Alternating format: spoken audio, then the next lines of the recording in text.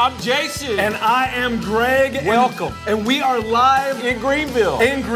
At Deeper Weekend 13. 2013. Is there anybody here in our live studio audience tonight? Whoa. Yeah. So we got some special guests today. We do have some special guests, and not only we've got Melinda Guillemette. Did I pronounce it appropriately? Yeah. Nice. She's sporting some beautiful glasses. Sporting some major Blummer glasses. We got Michelle Golden as well. Not only that, we also have a special sponsor tonight. Who's that special sponsor? Cashew! That's right. Cashew was a special sponsor. Right. And we don't mean the protein-rich, healthy nut that is rich in omega-3 fatty acids for a healthy heart. No, we mean the cloud-based accounting software solution that's high in protein and omega-3 fatty acids that helps promote a healthy heart. And we're happy that they're a sponsor of this podcast and of the whole Deeper Weekend. That's right. They've been a big sponsor of this whole thing. Couldn't do without them. No. And we got to throw it out to Casey Bain because she's just a lot of fun at the party. Yeah. Thank you, Casey. So that's awesome. So we want to kick it off. So we had a great day of learning today with Melinda and Michelle, and our mind was blown. So what we're going to try to do is summarize what we learned today because our heads are full, right? Yeah. And we gotta get this packaged up so we know what to go do. Our heads are full. We gotta have some action steps, but and our hearts are full. Our hearts are full for our friends. Yeah. But before we get into that, we always like to start the Thrivecast by knowing getting the backstory of our superhero guests. So Michelle, we've had you on the Thrivecast before. This is your second official appearance, first official live podcast. Woo. Here's what I would like to know about you. What sports did you play growing up? None. None? None. You were in the band, weren't you? Nope. Did you carry a saxophone that said "Beat Me Up"? Oh, I played a flute. That's pretty bad. That's the band. They call but that. But that was only in 6th grade. It wasn't really band, and I faked it. Seems like there's a lot of strange distancing between yourself and band class. Is there anything that you did other than study mathematics studiously as a child? No. Oh. Okay. All right, so what do we ask her now? We're getting stonewalled by Michelle Golden. That's okay. What? Read books. What's that? Read books. What's read books? I read read books. Oh, you read. With her eyeballs, she read. I thought there was something like the beige book and the yellow book. It's for girls. Like the red book. It introduces Red the Book topics. magazine. There's a Red Book magazine. You guys back off of me. You bloodthirsty. So Michelle, actually tell us, don't start with your birth or anything because nobody cares, right? What we want to know is Were you cesarean? Right.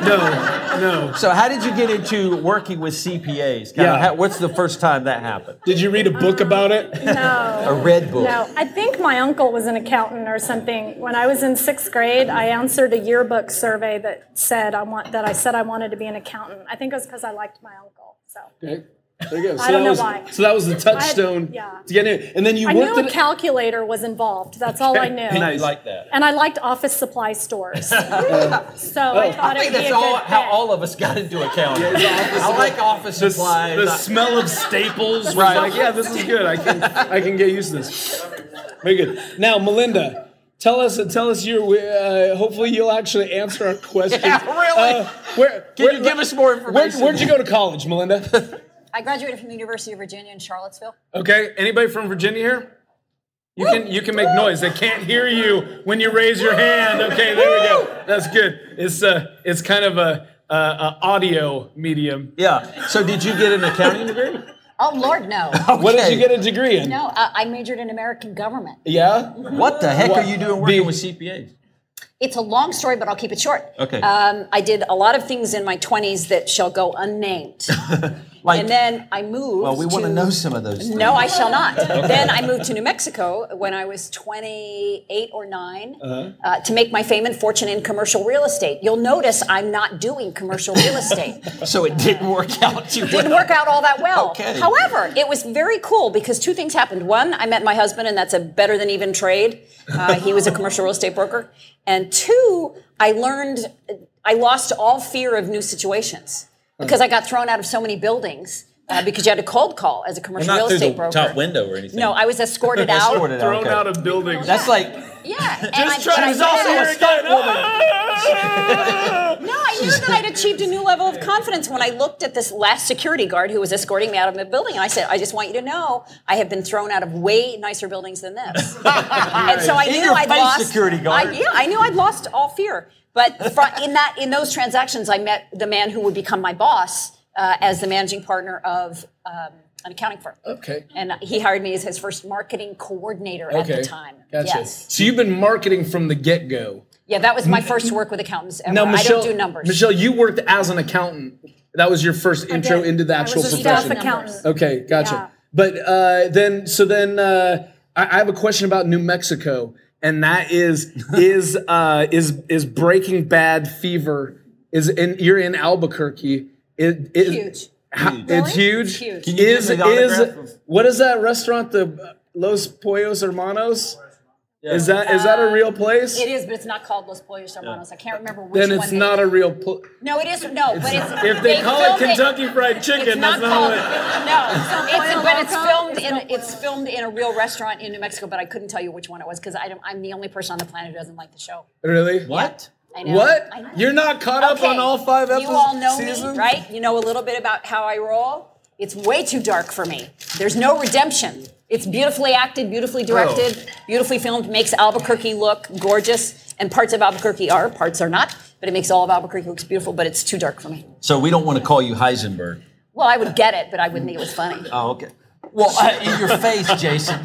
Heisenberg's not funny. But that's good because your personality is I think you bring a unique personality to the accounting profession because you are a feeling person. You have actual. Because I actually have emotions. You have emotions and a beating heart. Not feel up accountants, but you Jason, have emotion. Really?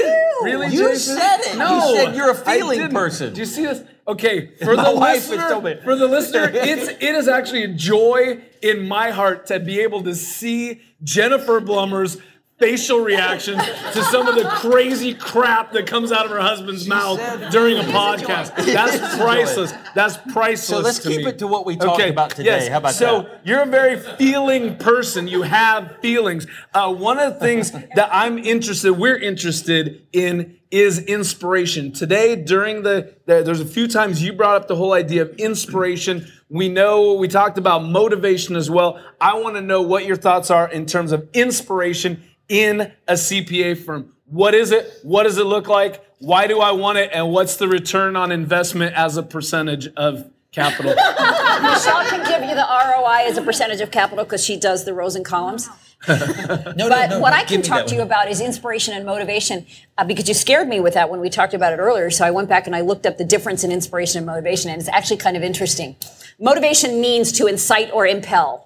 That's what it means, according to dictionary.com. That's motivation? That's motivation, to incite or impel. Okay. And then inspiration has a more spiritual nature. It is to arouse a feeling in someone else. Okay, can I ask So inspire someone. No. Don't think dirty. I know y'all been drinking. No. But it's to You said it. It is to create a feeling in someone else. Okay. Well, there's a. Y'all are dirty-minded people. No. I love you for that. Well, let me ask you this: there are some motivational tactics that are they seem wasn't finished BS. answering that Oh, sorry. Bam. So Go ahead, finish. The point about inspiration and motivation is that they are related. They're like brother and sister. Sure. But inspiration is almost a higher order of things, whereas motivation is I want to motivate you to do a better job. What I'd really like to do is inspire you to live a better life. Right. So here's my take on it. Here's my poetic spin on that Please just give us came that. to mind. Is inspiration is when motivation is when you're pushing. Inspiration is when you are being pulled by I love something that. deeper. I love that. Kind of, That's well said. That's good. Thanks. That's poetic. Where did It you is. read that? And Greg? So what- That's good. It just came to mind. Did you get that on Dr. Phil? It did on Dr. Phil. Why does our CPA firms inspired? What does an inspired CPA firm look like? How's that different? How do you inspire a CPA firm? Are you like, debits, yeah.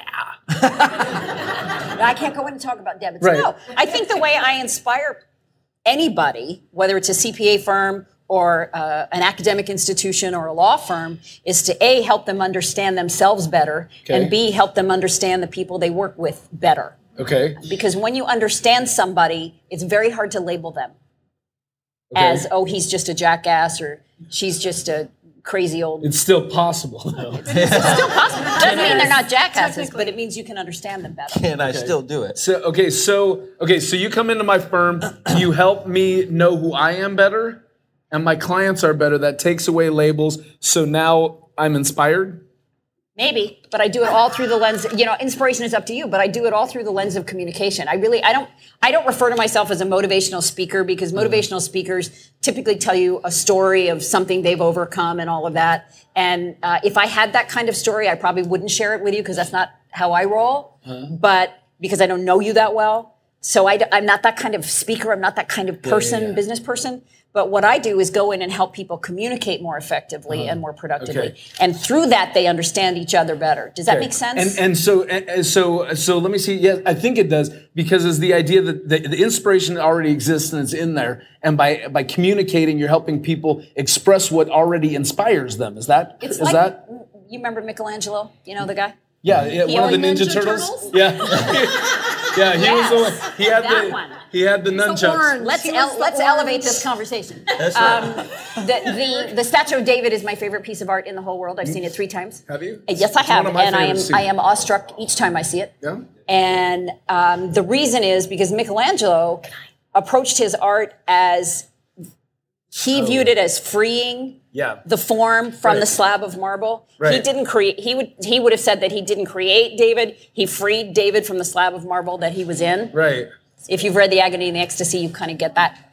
I haven't, but I get it. And still, it's a really very good. So is that always part of your role? So when a CPA firm and Melinda and Michelle, you always want to try to do. I don't know, if motivational is pushing and inspiration is pulling. That's interesting. Do you want to always try to inspire CPAs, or are there some managing partners that can't be inspired, some partner boards? There are a lot of burnout cases. There are a lot of people who don't want to do better, feel better, So Michelle, be better. do you not work with them? I mean, do you say, I can't help you? No, I usually explore the situation pretty deeply before I would say I can't help, but what I usually do, I don't say I can come and inspire. I try and help people just look at things differently than they've looked at them before. If inspiration comes out of it, great, but at least I try and get them to, a lot of CPAs, like just let's use the example of social media, just because it's so easy. Yeah. They heard about it and they locked down their systems. Or they went to their IT department and their IT department said, scary, and they locked down the systems. And so they said, ooh, evil, bad, whatever, and they just closed their mind to it. It took a lot to get them to see, there's some huge advantages to it. It's free. It reaches everyone. It's really powerful.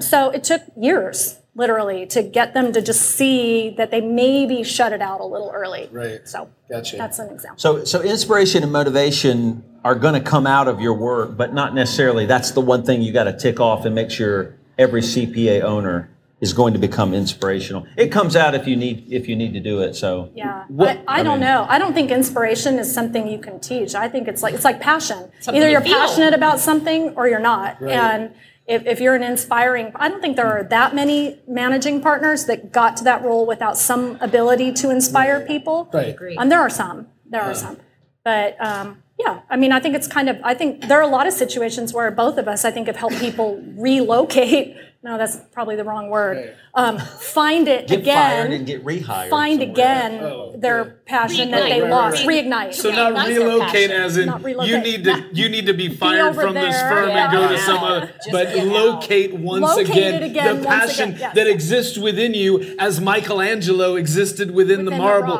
before Michelangelo, a.k.a. Melinda Guillemette, carved it out of you? No. Okay, here's what I want to know. For both of you guys, tell me what inspires you to do the work that you do? That's good stuff. That goes, for me, it's easy. It just goes to my why. If I see light bulbs come on, and people going, oh, okay, I see that differently than I saw it. That's enough. That's my thrill. That's my thrill. You get pulled along by seeing people have epiphany kind of moments. Just changing minds. That's my thrill. Yeah. How about you, for me, it's similar. It's changing hearts and opening hearts.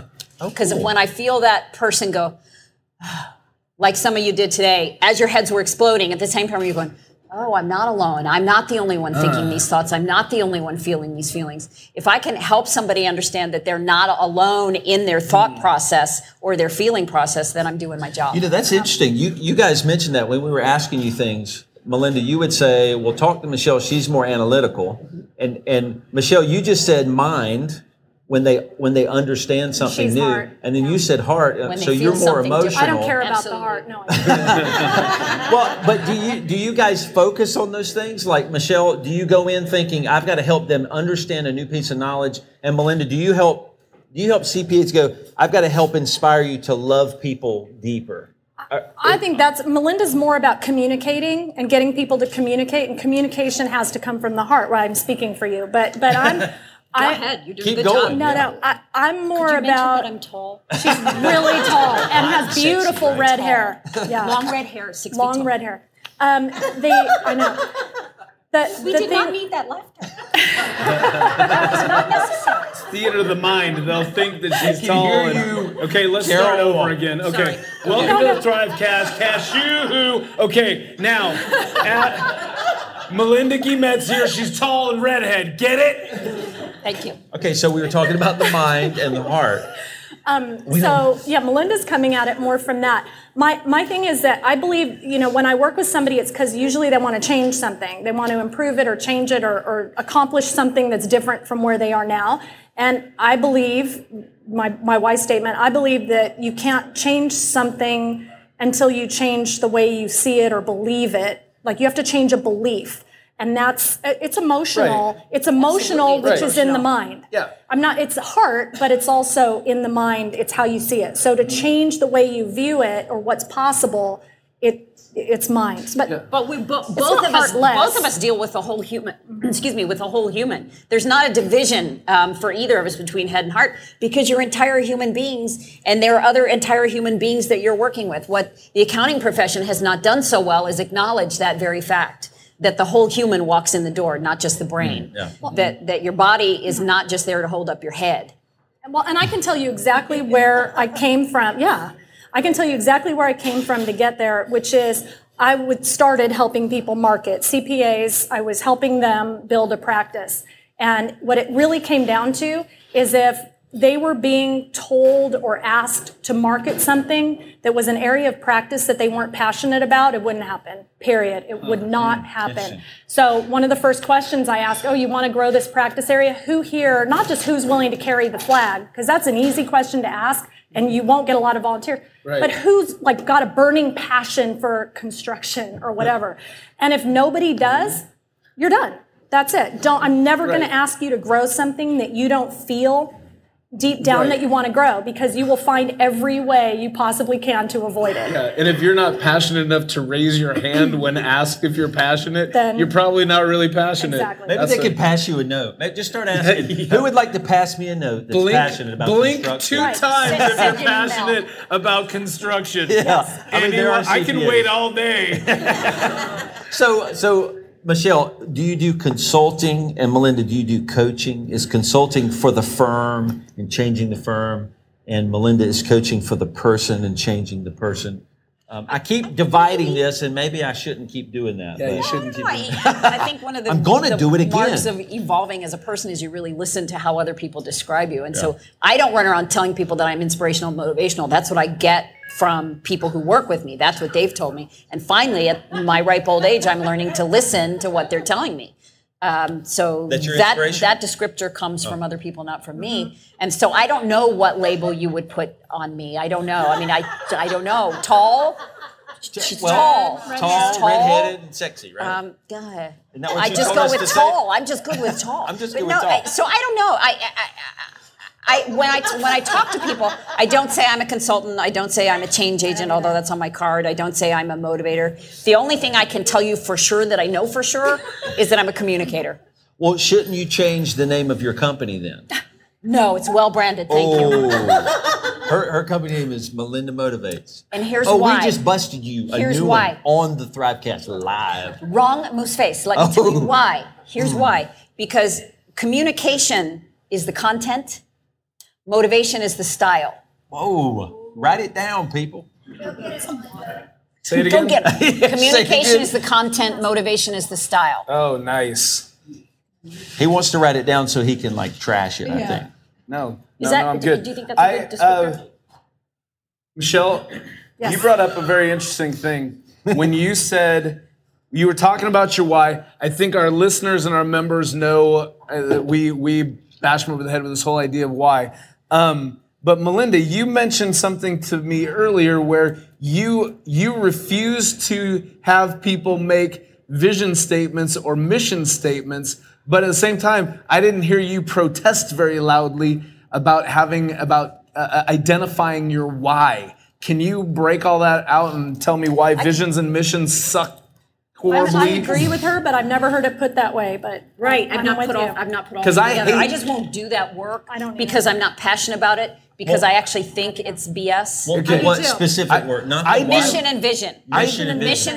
Okay, why? I don't for me are understand BS. I kind of do too, but I have my own reasons and I don't want to share them. And he's not the guest, and we don't care what Greg thinks. Yeah. Perfect. We want to know what y'all think. Well, for me, I have yet to meet anyone who works for an accounting firm who can tell me what their mission and vision are.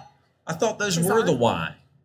No. Why are they not the same thing? When I help firms with their why, we literally we replace the vision and mission usually. But at least the mission statement gets replaced with the why. I don't understand. Vision's a little different. Vision is more specific and sort of short term and quantifiable. Right. Because vision is like, tell me if I'm wrong. Because traditionally, vision is like, here's what we're doing. Your mission is why you exist. Your vision is because of why we exist, here's what we're going to do.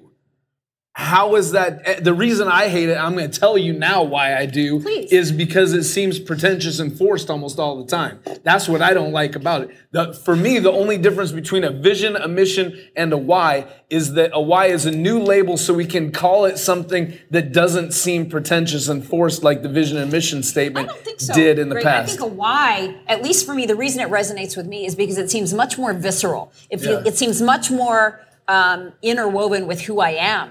The way I translate it in my head, because I deal in this abstract stuff all the time, the way I say it to myself is what makes my feet hit the floor every morning? What makes me happy to get up and go and be me every day? That's my why. Right. To me, that's really different from a mission or a vision because it's like that why is right close here to my heart. A mission and vision are something that you put in an 8.5 by 11 frame and you hang on a wall that nobody reads, and that's why I don't do that work. So vision and mission are inspirational. I don't think so. I don't think anybody. I don't think anybody in this room find them inspirational. I've got the answer. Here's the answer. Okay, Greg. Here's the answer. Vision and mission are. Vision and mission drink some more beer. Someone have another beer. Have another Diet Coke because that's why my speech gets slurred. Vision and mission are products of groupthink, where everybody goes, this is something that describes our entire organization. Yeah, literally, yeah. A why is personal, and you have to have some key figure in an organization who has a why and collects people who share it. Cool. It's purposeful. That's cool. If I took 100 firms' mission statements and I put them all on, or even 10, if I put 10 mission statements, you would not be able to pick yours out of it. Right. You wouldn't. You'd look at them all and you'd be, wow, that's really close. Wow, that almost says the same thing. So that does say what you're saying is that most CPA firms have the same sounding vision and mission. Sure. And the flaw with the way it's done usually is, Simon Sinek's why. It's got why in the middle and then how and then what. Yeah. Well, most people, their mission statements just talk about their what and maybe a little how. And then they talk about the result. I want to profit. I want to have a better life. That's the result. They don't even touch the why. And the why is what drives the limbic part of it's what resonates with the limbic part of the brain. Yeah, the limbic part of the brain. Yeah, you know about that. The emotional part. Yeah, where the limbic part of the brain is the part of your brain that controls the body so you can bend over backwards really far and go under a bar that's consistently lowered during the course of a song. Yes. Yeah. The limbic brain. So That's a very... You worked that one hard. That's a very visceral part of my brain. Okay, so we've nailed down vision, mission, and why, right? Have we beat it to death? Yes. I think so. Yes. Have a why, erase your vision and mission. Those are stupid per Michelle and Melinda. Is that what y'all said? Pretty much. Okay, Yeah. pretty much. So, today was about leadership. We talked about a lot of stuff. There's not a lot of stuff we got to, but we did touch on, barely, authenticity and vulnerability. And you mentioned Brené Brown. She has a great book.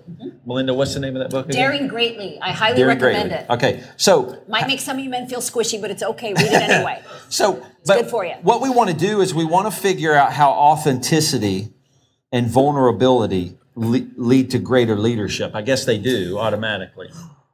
It's a big Because should I break it down more? People have BS sensors, and if you're not authentic, no one is going to believe you. I mean, your why comes from the heart. You can't BS it, right? You can't fake it. And it's the same things that are behind, social media. You got to be authentic. Well, then why vulnerable? Followed. Well, wait, let's back up just a second. Melinda, give us your definition you gave us earlier about being authentic. It was like something about being you say it, because I'll butcher it. If I remember it right, I think it was just that you know your own story and you tell the same story to everybody. Everybody gets the same story. There's not a dividing line between who you are at work and who you are at home. So actually, Brené Brown said it's fitting in or belonging. That's the difference. And belonging is you're the same person and you're always the same person no matter where you are. And sometimes you'll belong, but sometimes you won't because of who you are. But fitting in is changing who you are to fit into the people that surround you at that certain moment. So belonging is better, and that's authenticity. I think so. Okay. And I need to tell you a story about what authenticity can do, because this just happened last week. Good. And it's going to sound like I'm bragging on myself, and I'm not. So just listen. Brag, woman. I brag away. Yeah, do it. I was with a client. Red-headed woman. I was with a client who I've known for a long time. He's a lawyer. He's between 2.5 and 3 million as a sole practitioner. Wow. And so he's doing well. Yeah, but he has a situation. So he called me in because he had a situation. Sweet and I started abs? laughing. Is that what you mean? I started laughing when he said situation. I just he had a situation. And so we were talking about his situation. It's not his abs, though. It's not his abs. Okay. No, I have no idea why we're discussing the man's abs. But anyway. That would be a sweet situation. Oh, that situation. Okay. I don't watch him on television. Anyway. Okay, I do watch Entertainment Tonight, but that's a whole nother story. So that's a good program. So I know everything about Jennifer Lopez. She's telling a story about authenticity. I'm with this lawyer, and the time flew by, and they live in 0.6 of an hour. These guys do, and so an hour and 45 minutes flew by. And I helped him with his situation that had nothing to do with his abdominal muscles. And he looked at me and he said, "So, would you like to help us out some more?" And I looked at him and I said, "Can you be more specific?" Because I'm a terrible salesperson. "Can you be more specific?" And he said, "Well, not yet, but I'd like to talk to you some more." So I walked away with a really important understanding about authenticity, because I've known this guy for a long time. I had nothing to lose by being there and nothing to gain by being there. I was just trying to help him. Yeah. So I was totally me. I didn't have on my consultant face or my consultant voice. I just went in as Melinda because You getting a fat check? No, there was no fat check involved. Never mind. No fat check involved. I thought a fat check, that would have tainted everything. Changes everything, It does. Okay, go ahead. So what I realized coming out of that meeting was that he wanted to be around me, not so much because of what I know or what I can do, but because of who I am. And that's authenticity. When you can come across to someone and they want to be with you because of who you are, not because of what you know. The mistake CPAs make all the time is you think people only love you or want to be around you because of what you know or what you do or what your title is. And that's an unhappy way to live, in my view. So the only way I know how to do this anymore is to just approach life as myself, so that people will want to spend time with me because of who I am, not just because of what I know. Okay, and that brings us to the problem, is that it's much more difficult and challenging to be authentic when you're a dick. Excuse me. You want to take that? This is late, but let me go ahead and do it. So what? So A little late. So what do I do? What do you do about what? I'm a dick. Hang on, I got to I missed it again. You said earlier. Oh, sorry. Go ahead, Michelle. You said it was okay earlier. But we got to beat that.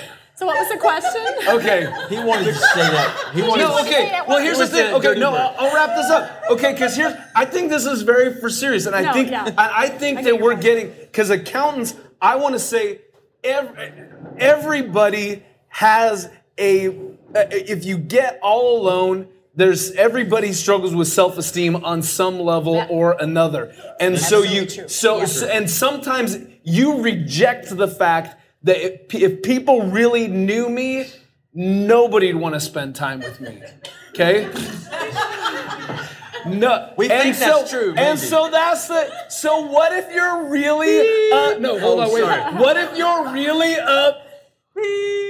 then if you are then what do you do? Because nobody really wants to spend time with it. That was a different beat, wasn't it? So you're probably not the leader, because leader is going to naturally have followers. Sorry. Oh, yeah. Sorry. You said leader, and I thought you were going to use something like that. So if you're yourself, if you think about firms, which I'm picturing several different ones, the people who are the... Crap, I You're wasn't not ready. supposed to say the word in the beat. No, you're not? No. It does soften it a little bit. But those people tend to be on the periphery and not so much the managing partner or the leaders. They're not. They're usually the specialists. They're in the dark little office, and you never let them out, that's and they do their taxes. Because you told us, we talked a little bit about the disc model, and you did say the managing partners who have a lot of all four different characteristics are typically the managing partners who they're not the extremes. They're able to meet with a lot of different people in a lot of different ways. They're emotionally and intellectually agile. Yeah, they are. And they have... They're aware emotionally. Yeah, and they have a high EQ. Both. They understand how to relate to people, and people who can relate to other people aren't usually... That's cool. Emotionally agile. Is that authenticity? No. Are we off authenticity? Authenticity is being real. It's just being who you are and being... No matter what. And being comfortable with and people respect and like and are willing to follow that realness. You cannot be that unless you are first. Vulnerable comes first. Yeah, authenticity comes second. Is that right? I don't know. I don't know that vulnerability is a requirement, but it's sure a good addition. Okay. How do I become authentic? You're pretty authentic. I mean, as far as I know. I would be worried if you were more authentic. Yeah. At the beginning of the podcast, listeners, we saw Greg's tummy. My tummy. We saw his tummy. My tummy. That's pretty vulnerable. That's vulnerable. I feel vulnerable. I feel violated. So I guess I'm vulnerable right now. You're vulnerable. Was it? You're vulnerable. I think. I could be more. I could. No, let's not do any more. Do you?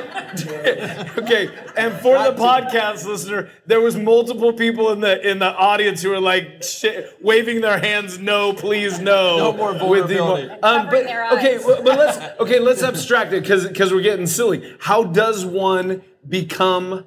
If you recognize that you walk into work and you've all of a sudden got to play accountant when you go to work, how do you stop doing that, and how do you overcome the fear that keeps you from doing that? Because I've been there before, and one of the reasons I enjoy the job I'm at right now is because at my prior job, I was not able to be myself there. Couldn't be real. That's probably because of culture, or you're just doing the wrong thing. That's not your career path. It's not your career path. Or you're in with the wrong group of people where you don't feel comfortable. Yeah, but I have to say, you go into an accounting firm very often when you're 22, 23 years old. You're a young person, so you're not sure who you are at 22 or 23. Whatever. but you're not sure who you are at that age.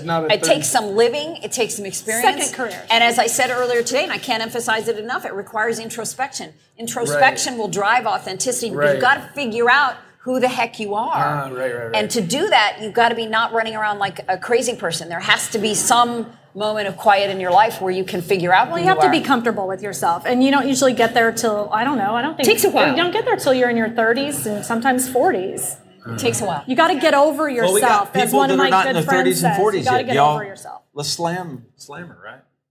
Raise your hand if you're not authentic. Or if you're not emotionally agile. Or if you don't know... You're liars. You're all lying. Or if you can't spell the word visceral. That's right. Oh, I can. There we go. Okay. No, you said can't. If you can't, you were excited. Very excited because I was going to spell it for you. V-I-S-C-E-R-A-L. So it sounds like... Let's go to the judges on that. Yeah, that's correct. Good. I've lost half of my voice. So, but now what you're not saying though is you're not saying that if you, or maybe you are. If I'm in a situation at work where I do not feel authentic, is the recommendation to quit that job? No. You're in the wrong place, or what's the recommendation then? Yes. Try it out. Try out authenticity. Just suck it up and be you.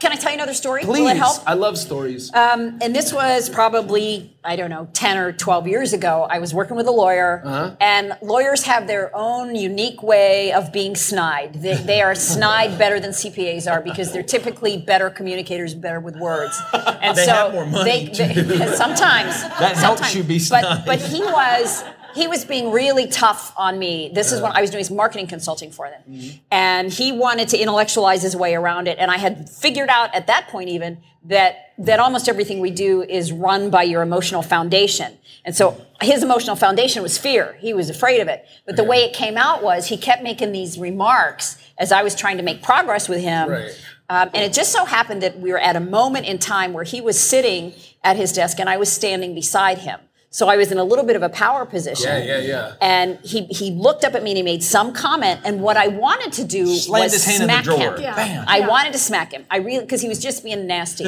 But for the first time in my life, so I was in my 40s when I did this. For the first time in my life, I looked at him and I said, Mike, don't be snide. And he came back at me again, like a pit bull, And I stopped him again and I said, seriously, don't be snide. I'm trying to help you. That was vulnerable for me to say, I'm trying to help you. But how did he? Man is my biggest fan. Yeah, I was about to say. He sang my praises. So what you that did farm. is you became a leader to him. Yes. And he said, "You've demonstrated leadership to me," and so he responded. He did. Totally different. He did, and Because not only he had a wall, and you permeated and I broke the through wall. it, and I guess that's what I'm good at. So if you're But inauthentic, is it because you have a wall that you're trying to protect yourself from facing something? And in letting go of that fear of, he's going to think I'm a weenie for saying don't be snide, or he's going to fire me, or whatever. I'm not going to get that contract again. By letting all of that just walk out the door and letting go of that fear, I not only helped somebody, I created a fan of me professionally, but I also created something more important to me, which is a friend. We are friends to this day. We're having lunch next week. You know, so what the cool thing is that guy is a human. Absolutely. We all are. He has emotions, and so if you speak to him at that level, he actually is able to relate to you at that level. Absolutely. If he'll let that wall be penetrated, some won't. Some won't. But if he'll let it, absolutely true. He has that emotion behind that, so you can actually touch him emotionally. That's what I try to do because I think it makes people's lives deeper and richer and more varied and happier, and I'm about the happy. Okay. Happy is important, serious work, people. So it's not funny. You can't get to the happy till you do the hard, painful, scary stuff. Pain then happy. How far do we go to some questions? Y'all calm down. If you got a question, you need to be vulnerable and raise your hand. Yeah. That leads us to the next topic. What's appropriate vulnerability and what's inappropriate vulnerability? Oh, wow. That's a big question, and I am not an expert in vulnerability. I'm essentially giving you a book report here. Okay. I would say this. Vulnerability is not about getting up and sharing all of your pain all of the time with all of the world. Vulnerability is dealing with shame and guilt, and Brené Brown talks about the difference in shame and guilt. Vulnerability would be my calling up Michelle and saying, I screwed up that presentation so badly, I feel like crap about it. Help me work through this. That's me being vulnerable to Michelle, and I would do that in a heartbeat and have for years, as she has with me, because we understand and trust one another. I would not do that with someone over at the end of the bar saying, oh, I just screwed up a presentation really badly. You got to make me feel better about it. Help and that's me work also through how it. all of a sudden you're from Louisiana. I don't know how that happened. I do not know how that happened. I screwed up my presentation. I do not know. I don't know why they're picking on Louisiana, Scott. I'm picking on Aaron and Scott. But do you I'm see really the difference? wishing that I did my presentation better, but now I don't. I do not know how that happens with me. But like Michelle and I have earned that trust with each other. Okay. Does that make sense? I don't go up to a perfect stranger and tell them all my pain all the time. Right. Michelle has a story. I have a little story. This is a little bit high, like not as deep of a level of emotional depth, but it illustrates vulnerability. It's a story I mentioned during the day today that I said I wanted to tell you later, the story about Bob. But it has to do with vulnerability and inspiration and empowerment, and it really kind of wraps around several things we talked about. So this is a true story. It's a firm I worked with in Chicago for a long time, and their most senior partner, his name is Bob, for real. And he did the most brilliant thing one day. I have a blog post about it on my blog if you want to read the actual transcript of it or whatever. But Bob, what I watched happen was they just had some new auditors start, brand new baby auditors. And I was in the foyer, like waiting to meet somebody for lunch. And Bob had just met this young auditor, brand new staffer, maybe a couple hours before, maybe the day before, but had no relationship with this young man. This young man with shiny skin and perfect hair. He was really sweet. He's got his little new suit. Got his new suit and on. he was in the lobby too. And Bob's staying there. He worked for a lot of big clients, like municipalities in Chicago. Like he knew everybody, mayors and whatever. Somebody walks in the office and Bob knew that this kid was going to be assigned to that audit engagement. And so Bob introduces this kid. Most partners would have probably just ignored the kid, shook the guy's hand, the client's hand, and gone to lunch. Bob took this opportunity, and he put his hand up on the guy's shoulder. I don't remember the name of the kid in the story. I have one name. Let's just say it's Chad. Chad. Okay? And he put his arm, and he said, I'd like you to meet Chad. He's going to be on your audit, and he's going to do a great job for you this year. You are going to be really happy to have him on your audit. And they shook hands and met. What do you think that kid, Chad, thought? What do you think he was thinking? I would have had to clean out my pants. I tell you, I would have been like scared. What else? We're back to the potty. What else? But yeah. So what are you gonna do? Well, so Chad's respect for that partner was huge. Yeah. What else was it? There's more. Oh God! It was affirmation that he has value. And what else? He just valued that kid. Set expectations that were high and simultaneously setting high expectations. Said, I believe in you that you can do that. And the kid was going to do his damnedest. Yes. No. And the kid was going to do his damnedest work to make Bob look good. Yeah. But also Bob could have gone, what would most people have done?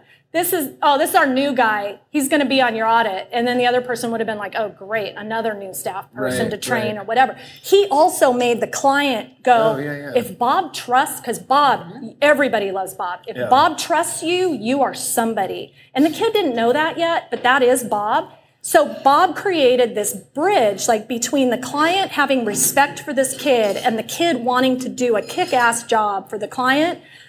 That's motivation, or that's inspiration and motivation and everything. Like it also brings up something you talked about earlier, Michelle, and vulnerability. Bob's reputation was on the line. Accountability. You talked about accountability. I can't even say it at this time of night. He wanted to be accountable. The kid wants. Bob made Chad want to do better. That's true accountability, right? Yeah. Chad was accountable to himself. Yeah. It's okay. I've got a burning question. I got a burning question about authenticity. There are days, this honestly happens to me because my boss loves me on days when I'm a monkey with cymbals that he can wind up in the back and let go. And I'm just going around the office going, hey, everybody's having fun here. Joke, joke, joke. Happy, happy. And then there's some days where I come to work and I just hate humans. And I want everybody to leave me the hell alone. And on those days, and it's weird because I go in on those days and I recognize in myself, this is one of those days where if I'm being authentic, I want everybody to leave me the hell alone. But I know that my coworkers don't want to deal with the authentic me. How do I be authentic in that situation? She's got that. It's pretty easy. Sick day? No. First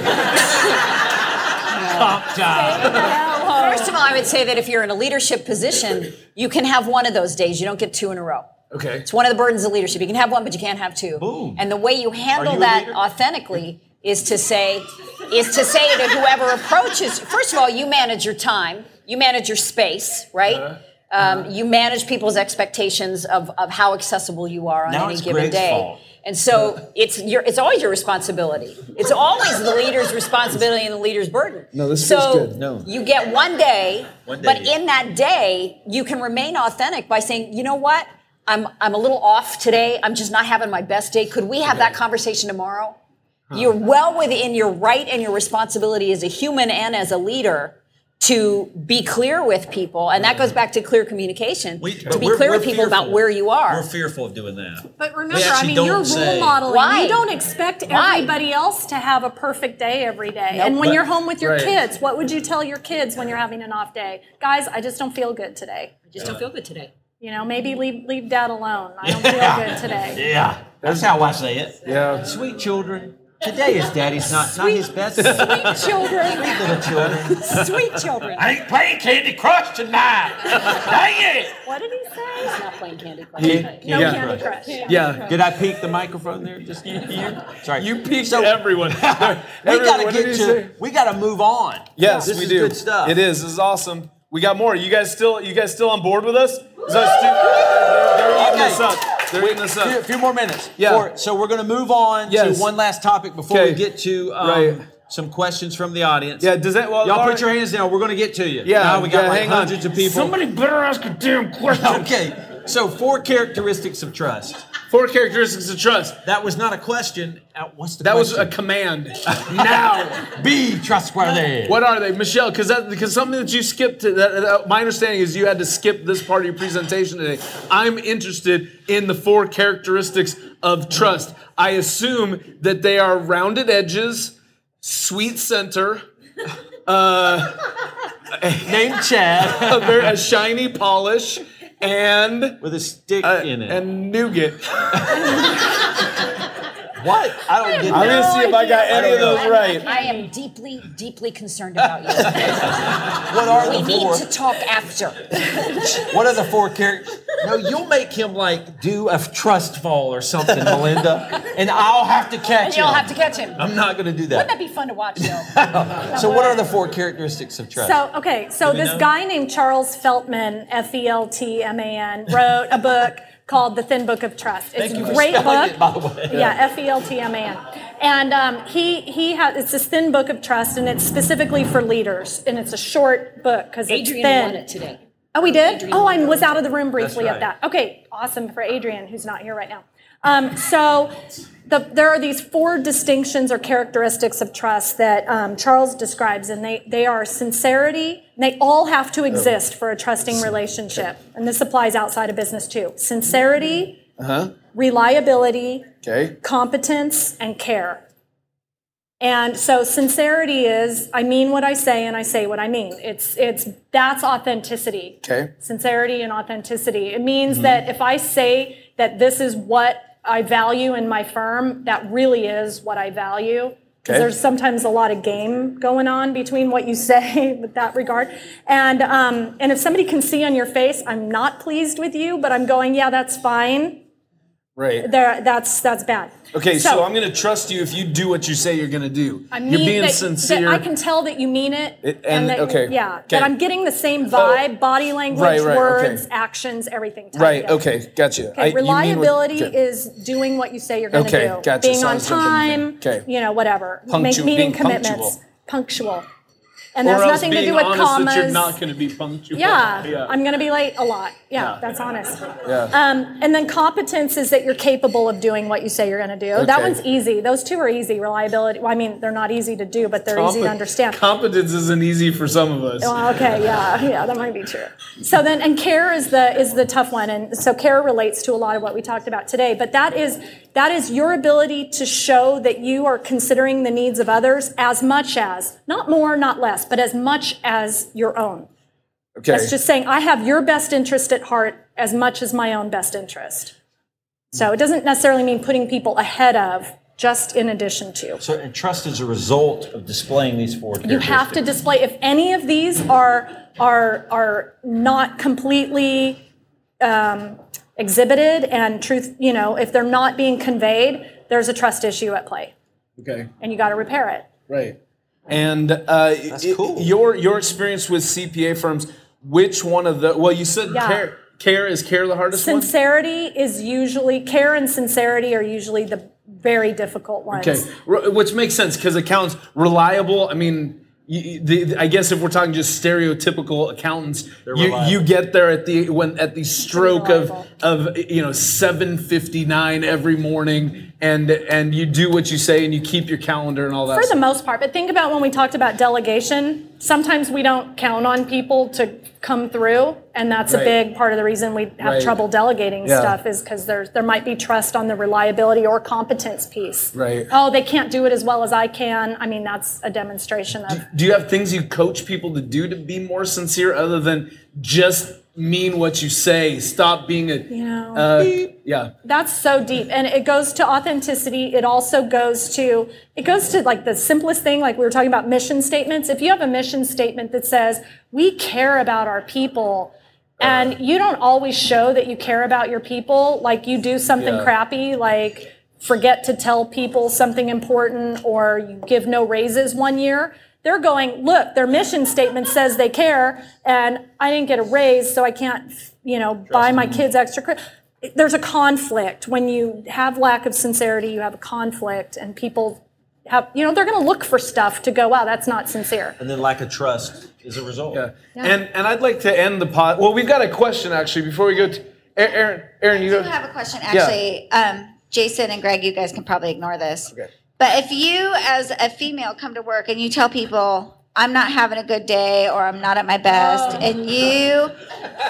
No, this is a real question. If you tell people that and you expect them to kind of give you some space, aren't you worried about seen as weak or vulnerable or, maybe PMS-y? I say that with quote marks, but aren't you kind of worried about that, Greg?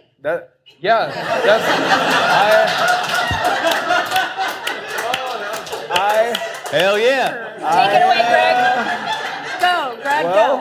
I'm glad you put PMSE in quotes because that helps everything. So they have to answer.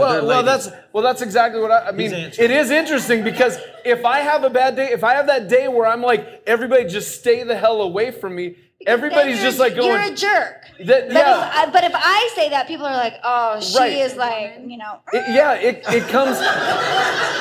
But I think, okay, you guys are all so insensitive by laughing right now.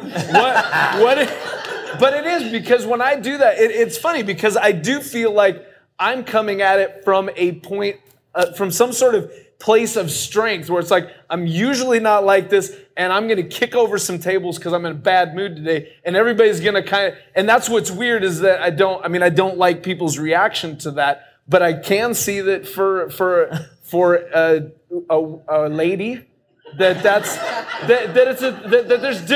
there's different labels that are going to be attached to that, different backstories that people are going to create into why this. So I'm going to stop talking now. Wow, that was an introduction for you guys. Can I open this? Go ahead, open it. I'm Can going you to open restate this. her question because I've lost it. Well, what she's going to are gender stereotypes. There you go. Yeah. She summarized that bad boy. And Bam. I'm going to open it. Michelle's going to close it. I'm going to open it by saying, if you conduct yourself as a rational, adult, mature, competent, capable, reliable human being, 99.9% of the time, in that 1/10 of the time where you're having an off day as a leader, it is unlikely, and I can tell you I've been a woman for a very long time. It has never, ever, ever been a case where someone has said to me, oh, are you just having that time? That does not happen, because every day I go to work as a rational, competent, mature, contributing, reliable, sincere human being. I'm a human being first. And people relate to me as a human being, then as a woman, maybe, then as a professional. I don't know what order that comes in, but it's always human being first. Michelle. I was going to say, too, and I think that's really well said. You know what? 10 years ago, 5 years ago, 20 years ago, a woman would be labeled either can I say bitch? Yes. As a bitch, a biatch, or wimpy, or whatever. And you know, that was just the thing. If a woman got mad at work, oh, she's being bitchy. But if a man got mad at work, he's being a guy. It's not, you know what? That's done. That's done. We're over that. You can't let that permeate. And also be in the kind, just don't accept it. But also be in the kind of firm where if Greg is having it, I'd be like, Greg, PMS or what? You know, yeah. Yeah, turnabout. Yeah. Being fair play. I'd just be like, what's your deal? Yeah. You know, no. That's cool. All right, so we got another question in the audience from Barrett. This is Barrett. Is there ever an appropriate time to feel guilt or shame in the workplace? Well, probably from asking bad questions during podcasts. That's a good question. I think you would enjoy the book by Brene Brown called Daring Greatly, because she's very clear about the difference in guilt and shame. Guilt is you feel guilty about something you did. If you ate 7 of the deep fried Oreos, maybe you feel guilty. Are you looking at me? Yes. Shame is you feel bad about who you are. You get the difference? Guilt is about something you did or didn't do. Shame is about who you are. And it's really a much more serious issue. So is guilt okay? I think guilt indicates that you have a Healthy conscience. guilt. Yeah, I mean, it indicates Because you may that have done something wrong. Like Yes. Linda calling saying I struggled with that presentation, or me doing the same, like I really botched that, or I put you in a bad I feel spot, bad about that. or Yeah. whatever. I feel bad about that. Sure. Guilt has a place in life. It keeps you in balance, I think. Not for some of y'all who But overdo it. if somebody has shame, That's you different. actually, That's different. That's way more serious in my view. but you don't approach it and say no one should have shame. You say, okay, you may have that. Let's deal with why you have shame. Well, I'm not a therapist, and Michelle's not a therapist. But that's what a therapist am. might I think that's what a therapist might address. Yeah, definitely. I've had 3 hours of graduate school. I got an A in my Boom. 3 hours. 3 hours. Man, it was in counseling, and the one thing I learned is be very clear that I ain't no therapist. That's what you got? They taught that in grad school? I ain't no Okay, therapist. so we got one more before we end, right? Yeah, right on. Josh. Hello. Josh. Hello. Hi, Josh. I like hearing my voice amplified. I do too. So do we. Thank you. We're enjoying it a lot. Of it. Great. What if we talk Well, like we this? are. I don't know about them. But. So you talk a lot about authenticity on a personal level. So when you develop, an authentic connection with a client, it develops the, Melinda Motivates brand. But can or you Melinda develop motivates, either one. Right? Can you develop authenticity on a brand level? I mean, can you have not just a great personal question. connection, but can a brand be authentic? As a CPA firm, if you want to develop a CPA brand, how can you be authentic? That's a great question. Can a brand be authentic? Is a brand doomed to be phony? Well, you tell me. What brands come to mind if I say Safe Car? Menards. Back at you. Oh, nice. A callback to a joke that's not even on the podcast, and he crushes it. Okay. I think all the strong brands are authentic. AC/DC's Look a at strong Apple. band. I mean, It is, because it's a long way to the top if you want to rock and roll. That's right. So, I have no idea what you're talking about. Moving right now. on. So yeah, I mean, a brand can aspire to build itself on authenticity, but remember, asserting your brand is making a promise of something. Let's look at FedEx. On time, whatever. They put their money where their mouth is. You can go and type in a number of your package and you can all but see it moving from one place to another. Like they made themselves so accountable and transparent about their accountability. I didn't think about that. That's committing to that authenticity or whatever. They're meeting their promise by being vulnerable. I mean, what if you had a tag that was on every file in your office, assuming you still had paper files, that showed like sitting outside of Greg's office waiting for review for 3 months, something like that. That wouldn't be so good. So are we willing to be that vulnerable? A brand is your promise, but a brand ultimately becomes what the public thinks about your promise and what you really deliver. Like you can start out by saying what your brand is, but your brand is viewed externally. Your public will tell you. Will tell you what your brand is. But Michelle just said something really important, which is there's a direct connection between the promise and the delivery. That's where authenticity lies. When you're talking about a brand or an organization, the connection between the promise and the delivery. Does that make sense? Yeah. That was a hard question. But but then the interesting thing is with CPA firms, do we generally, and I'm not talking about Thrival because you guys all do amazing things. I'm talking about crappy CPA firms. Do they really, in a bigger picture, do they even have the cojones to make a promise in the first place to deliver? Isn't that half of making a brand? We don't make promises. Is your brand around service? Then that's the kind of a promise. I would say most people fall short on that. Is your brand around a niche? Like we're the restaurant firm or we're the whatever firm. Yeah. Your brand might be around that and being the go-to firm for that and the expert for that. I've seen right. And then your promise is we're awesome at restaurants. You deliver by being awesome for restaurants. Right. Okay. And that's the thing is I think to have a strong and authentic brand, you have to at least be making some kind of promise and not be just I happen to be a CPA firm in the greater Lincoln, Nebraskan area. Like what was Anderson's brand?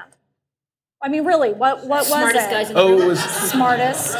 Quality in everything we do. Yeah, quality in everything that we do. Yeah. Shredded. Upstanding ethics. We shred documents. Do you understand? Remember how we talked about earlier about how introspection can drive authenticity? It's also true for organizations at the personal level and at the organizational level. So if you're in a position where you're leading a firm, you need to think in terms of devoting the time as a firm to introspection and understanding who you are so that you can develop authenticity in your brand. Ideally, your brand is going to come from your why, and your why is your purpose, and your passion is behind your why, so it's easy to follow through. Because if your passion isn't behind your why, you're not going to follow through. There it is. If you just missed that, download the podcast and rewind and listen to that until you get it. Right. Now, we're ready to wrap things up. I want to wrap it up with this because we talked about care being one of the most difficult parts of the 4 characteristics of trust. You just talked about how, and this is, I think it's daunting to think that if you're going to have a powerful and authentic brand for your firm, that you have to take the time to be introspective as a firm. To me, you said take the time. I think that's time intensive. Both of the things, when I think about people being caring in a firm and I think about people having an authentic brand for their firm, I think of a lot of time being taken. And I know that people in firms that are still billing by the hour and tracking their costs with timesheets, they won't take the time to be as caring as they promise their employees that they're going to be, and they're not going to invest the time to make an authentic brand. Amen, brother. Well, okay, good. That's all I wanted to say. Economically, they can't because of their business model, right? Well, it makes them crazy. Yeah, it makes them crazy. You have to, when you make a brand promise or a care promise or whatever, you have to have the infrastructure. Maybe it's a person in place to make sure something is followed through on or something happens. When you're making the commitment, you've got to have the processes. And I know it sounds processy. That's not what I mean. But you have to have the people in place to make sure that the stuff gets followed through on. And you can have processes that hinder you from doing the right thing. Right, yeah. Like taking care of that new employee who can't figure out how to do a tax return in UltraTax because it doesn't make any sense. Okay? The damn program didn't import from QuickBooks like you said it would, and I had to take all the time to key in the codes anyways. You son of a bitch. Exactly. So what we're saying is we do want our brands to be authentic. And it sounds like we need to be bold enough to make promises within our brand. Yes. But it's going to require that we step up and service that brand and that promise, or we'll be found out by the public and we won't be authentic. Yeah, the public's got a great eye for that kind of stuff. The public knows BS when they hear it, see it, feel it, experience it. But it doesn't mean shrink away from being vulnerable and authentic with the claims you make within your brand. Lean into that, but you better pull it off on the back end. Yeah, and or you will be found out. Have after action reviews or some kind of thing to say, "Oops, we slipped here. Here's how we're going to fix it." So you need and be authentic about it. So you need to prop up ways to find out when you're failing the promise you're making within your brand. And don't be afraid of that. Right, because the public knows already. They're they're not even telling you, but they already know. Yep. Your clients know. Yep. So lean into that and maybe ask them. And when you say you're sorry and you own something, like, oh, I'm really sorry this happened, let's make it better, people are very forgiving. In fact, there are, just real quick, there are a lot of surveys that show, like in the hotels and stuff, in the industry, the hospitality industry did this. If you have a service failure and you make good on it, your customer loyalty is actually far higher than if you've never made a mistake. Yep. That's amazing. That comes out time after time in survey after survey. So the lesson is go screw stuff up and fix it. Fix it. Yep. Well, and doesn't that tie nicely to the risk that we talked about, encouraging people to take risks and stuff? Right. And so now there's no fear and risk, because if you do mess up and make it good, then you're better than you were. higher than it was before. Okay, we're just about done. We're gonna put a bow on this whole thing with a couple of speed round questions. First speed round question, Michelle, if you had to sing any song karaoke, what would it be? I'm drawing a complete blank. Come on. Something by AC/DC. Oh my gosh. I am drawing a complete Melinda, blank. help her out. What would she sing? My favorite song ever on the planet, Dancing in the Moonlight. Sing a couple bars. It wouldn't be that. I don't sing well. That would be painful. Okay, Dancing in the Moonlight. Next speed round Jason, question. what about you? We need to know from you. Karaoke song. Born to be Wild. Okay, mine is Natural Woman by Aretha Franklin. You got anything yet? No, I stopped thinking about it. Kind of ties back in. Okay. Next question. What's you got any food allergies? Anchovies. Anchovies? Yeah. Food allergy? Any food allergies? Total omnivore. Love everything. Omnivore, love everything. Jason? I don't know what an omnivore is. That's a dinosaur. He's they died allergic out. to that. I'm not lactose intolerant, but I do say I am on occasion. It's a kind of good way to cover my tracks, if you know what I'm saying. Okay, Michelle, what's a movie that you like that you're embarrassed that if people know? I'm not embarrassed. I don't know if I want to know. Yes,